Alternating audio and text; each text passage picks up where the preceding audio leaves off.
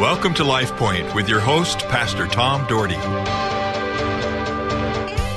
Good morning, folks. Lord bless you this great week, another week to serve the Lord, and I hope and pray that you're serving the Lord with everything you have. God has some great things in store for you, and I'm so glad you're listening to KBXL 94.1, The Voice, and this show, Life Point. And as most of you know, I'm host, Pastor Tom Dougherty, and I've just enjoyed so much the many years sharing with you. Our Heavenly Father, thanks for the day. Thanks for all you've done in our lives, all you're going to do. Thanks for all the listeners, that they take time to listen to Christian radio. Lord, I pray their hearts and minds would be open to your word. They would listen intently to what you have.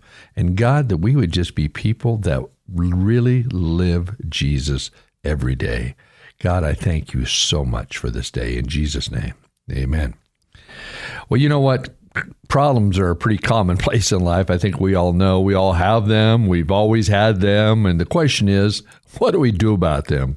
What do we do about problems? You know, sometimes people say growing up they have a problem child, and it usually means they're just really struggling with a child because the child's either being disobedient or having some issues. And then you get into the teen years, it kind of multiplies. And so people deal with stuff all the time. That's why there's many counselors in this world. There are many counselors to try to help people see things. There's a lot of great books on different things dealing with problems, but we need to examine the purpose of problems. And by doing that, we can turn to the book of James, which is in the New Testament, near the end of the New Testament, and read, and I'm turning to it as I speak to you right this moment, James chapter 1, verse 2 through 4, and I want to share that with you. It's a very familiar passage. Anybody that's read the Bible much, you've heard this over and over, but it's good to hear things over and over. You know why? Because you remember them. My daughter is very, very gifted in memory. She has a tremendous memory, and she's just a very educated girl. In fact, at her 10-year reunion, she just got voted most educated from her school, which was, I thought, pretty cool. But she just could take tests so well because she could remember. Well, her dad certainly hasn't been that way. But if I go with something over and over again, I can remember it. So let's hear James chapter 1, verse 2 through 4. Consider it pure joy, my brothers and sisters, whenever you face trials of many kinds, because you know that the testing of your faith produces perseverance, and let perseverance finish its work, and that you may be mature and complete, not lacking in anything. Well, James writes this book about 48 AD, and James speaks of living a good life and deals with things and helps us grow in who we are. And one of those things is dealing with issues in life. And like I said to begin with, we all have to deal with issues in life. But God has a plan for each of us, and he knows that if we follow him, that we'll be on the right track. Anyway, moving on here. I got sidetracked here for a second, but he says, consider it joy whenever you face trials of any kind. Wow. I don't think many of us say, oh, yippee, another problem in my life, and I have a chance to grow. That's awesome. James is telling us to look at our lives and realize why things happen, and that through things we do grow, we do learn, we do have to trust God more. Many problems are avoidable. If you don't have problems, then do me a favor right now and check your pulse, because we all have problems. In this world, we'll have tribulation. The Bible says, be of good cheer, because I have overcome the world. Jesus has overcome the world. Jesus went to the cross for us, that we could believe and have faith and allow him to work in our lives. He has overcome our problems and our issues. Sometimes there's good news and sometimes there's bad news in life. I've had both. You know, it reminds me kind of the pilot on the plane who got on the intercom and said, folks, I've got some good news and I got some bad news for you. The good news is we're making excellent time. Everyone cheers. Yay! The bad news is our navigation system went out and we have no idea where we're going. Well, you ever feel that way in life, that you just don't know where you're going or how you're going to get there? Folks, I have. I have felt that way. I have been frustrated. There's been times in my life I said, Lord, what is going on? Lord, I need your direction. What James goes on to say, the testing of your faith produces perseverance, and when it finishes its work, you mature, not lacking in anything. You see, you've got to go through things to learn and grow by them.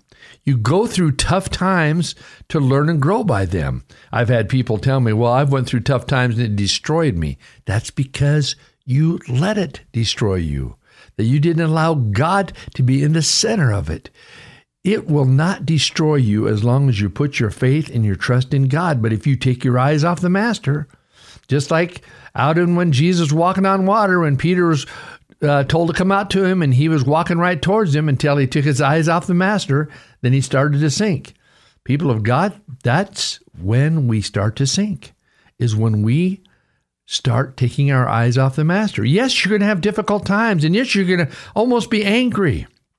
Folks, I'll never forget. It was just last week that my son's 30th anniversary of his death was, and we always remember it.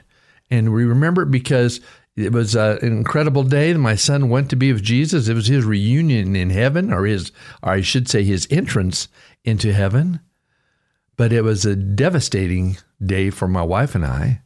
And we had to choose in our lives to pick up the pieces and move on, even though we lost our only child, or to live in depression and be mad at God. Sure, we think, why? Why, God? And I had many thoughts going by, Lord, am I being punished for sin in my life, earlier in my life, or something? I had all sorts of thoughts. The enemy wants to put us on guilt trips. Jesus says, I will lift you up. And you know what? He lifted us up. He helped us through. The church responded amazingly. The church grew for the next 17 years in a row. God blessed our church because we stayed focused on him. Was it a difficult time? The most difficult time ever. I would never wish for anybody to go through it. I think it was something we have to look very carefully at our lives, is knowing that we're going to go through some trials. My children's pastor, Pastor Dewey, just lost his mother, Shirley, who you have heard me send a hello to out in Fruitland because she listened to my radio show. And she just passed away at 92 years old, a tremendous Christian woman. Tremendous. She is now with the Lord, happy as can be. But, you know, for Pastor Dewey, he's very close to his mom, and so is the kids, and it's a difficult time. But God will be with him, and believe me, Dewey is in touch with God. In fact, almost every morning I go to work, Dewey is walking our parking lot praying. And that's exactly what my dad did for years, walked the parking lot and prayed for the church and prayed for everything that came to mind. But you know what? We go through things, and you're going to go through things, and some of you are right now. And I would say keep your head up and keep your eyes on the Master. God will see you through it. Now look, it's 30 years since I lost my son. I still have it. He's in my heart. There's still an ache in my heart. I mean, I don't cry anymore, rarely. Every once in a while, something to hit, and I'll cry about it. But more than anything else, I know he's waiting for me, him and Jesus and our Heavenly Father. It's going to be a great reunion when I get to heaven, I can tell you that. But as a pastor, I've watched things happen over and over again the last 40 years. And so it happens to people, or they're running around there they're trying to get some spiritual maturity, but they'd be the ones they want to come across spiritual giants and just think things are going to go well. But you know what? You're going to deal with these things. Until we humble ourselves and allow the Holy Spirit to lead us, we will never be what he has called us to be. So take a stand. Do not let the problems, the attitudes, or people knock you off spiritually and send you spiraling into a world of doubt and anger. We must stand up. I never will forget that song. I shall not be moved. I shall not be moved. I will not be moved. You shall not be moved by the enemy and by all those tricks that he plays on us, because you can make it through these trials, because remember what James says, through those trials, you will grow and you will come to maturity. People of God, You need to know that. I'm excited for the next tomorrow, and then possibly the next day. I'm going to continue on this lesson because I think it's so very important. Because it's just a daily basis we deal with things, and even in the church world, as a pastor for so many years, dealing with so many things. Now that I'm associate, now that I stepped down to the senior pastor role, I got to tell you something. I am enjoying my life to the fullest. People ask, how am I doing with it? Many people think I'm retired. I'm only retired from the senior pastor role. I'm not retired from ministry. I'm still full-time, and I'm working harder than ever trying to minister to people and be a pastoral caregiver and to love people and to be there for people. And I'm enjoying my role because, Pastor Allen, my senior pastor now, my former youth pastor, my former associate pastor, he's doing a phenomenal job taking the church on, and he handles all the issues. He takes care of things. He is a go-getter, and tell you what, the man can preach, and he has enthusiasm, and he can love people. I'm just so excited about that. In fact, we had this event recently that we had my four former youth pastors and current youth pastor all together, so we took a picture. We had Pastor Allen, and he was in the picture, and then he was followed by Pastor Brian, who's now the senior pastor at Oregon Trail Church of God. Then they turned that over to Pastor Max, and Max is now the associate pastor at our church at Cloverdale Church of God. And now, currently, Brandon is our youth pastor at Cloverdale Church of God. Pastor Dewey wasn't there, or he could have been there because he was my youth pastor in the early 1990s. And he now came back after years of being a senior pastor and other roles, is now our children's pastor. So it's kind of fun, the evolution of what's going on. Well, with that said, we're going to move on till tomorrow, and I pray you have a great day. LifePoint is a ministry of the Cloverdale Church of God. If you would like a copy of today's broadcast or would like more information about the church, please call us at 208-362-1700 or write to Cloverdale Church of God, 3755 South Cloverdale Road, Boise, Idaho, 83709. You may also visit us at our website, www.cloverdalechurch.org. Thank you for listening and have a blessed day.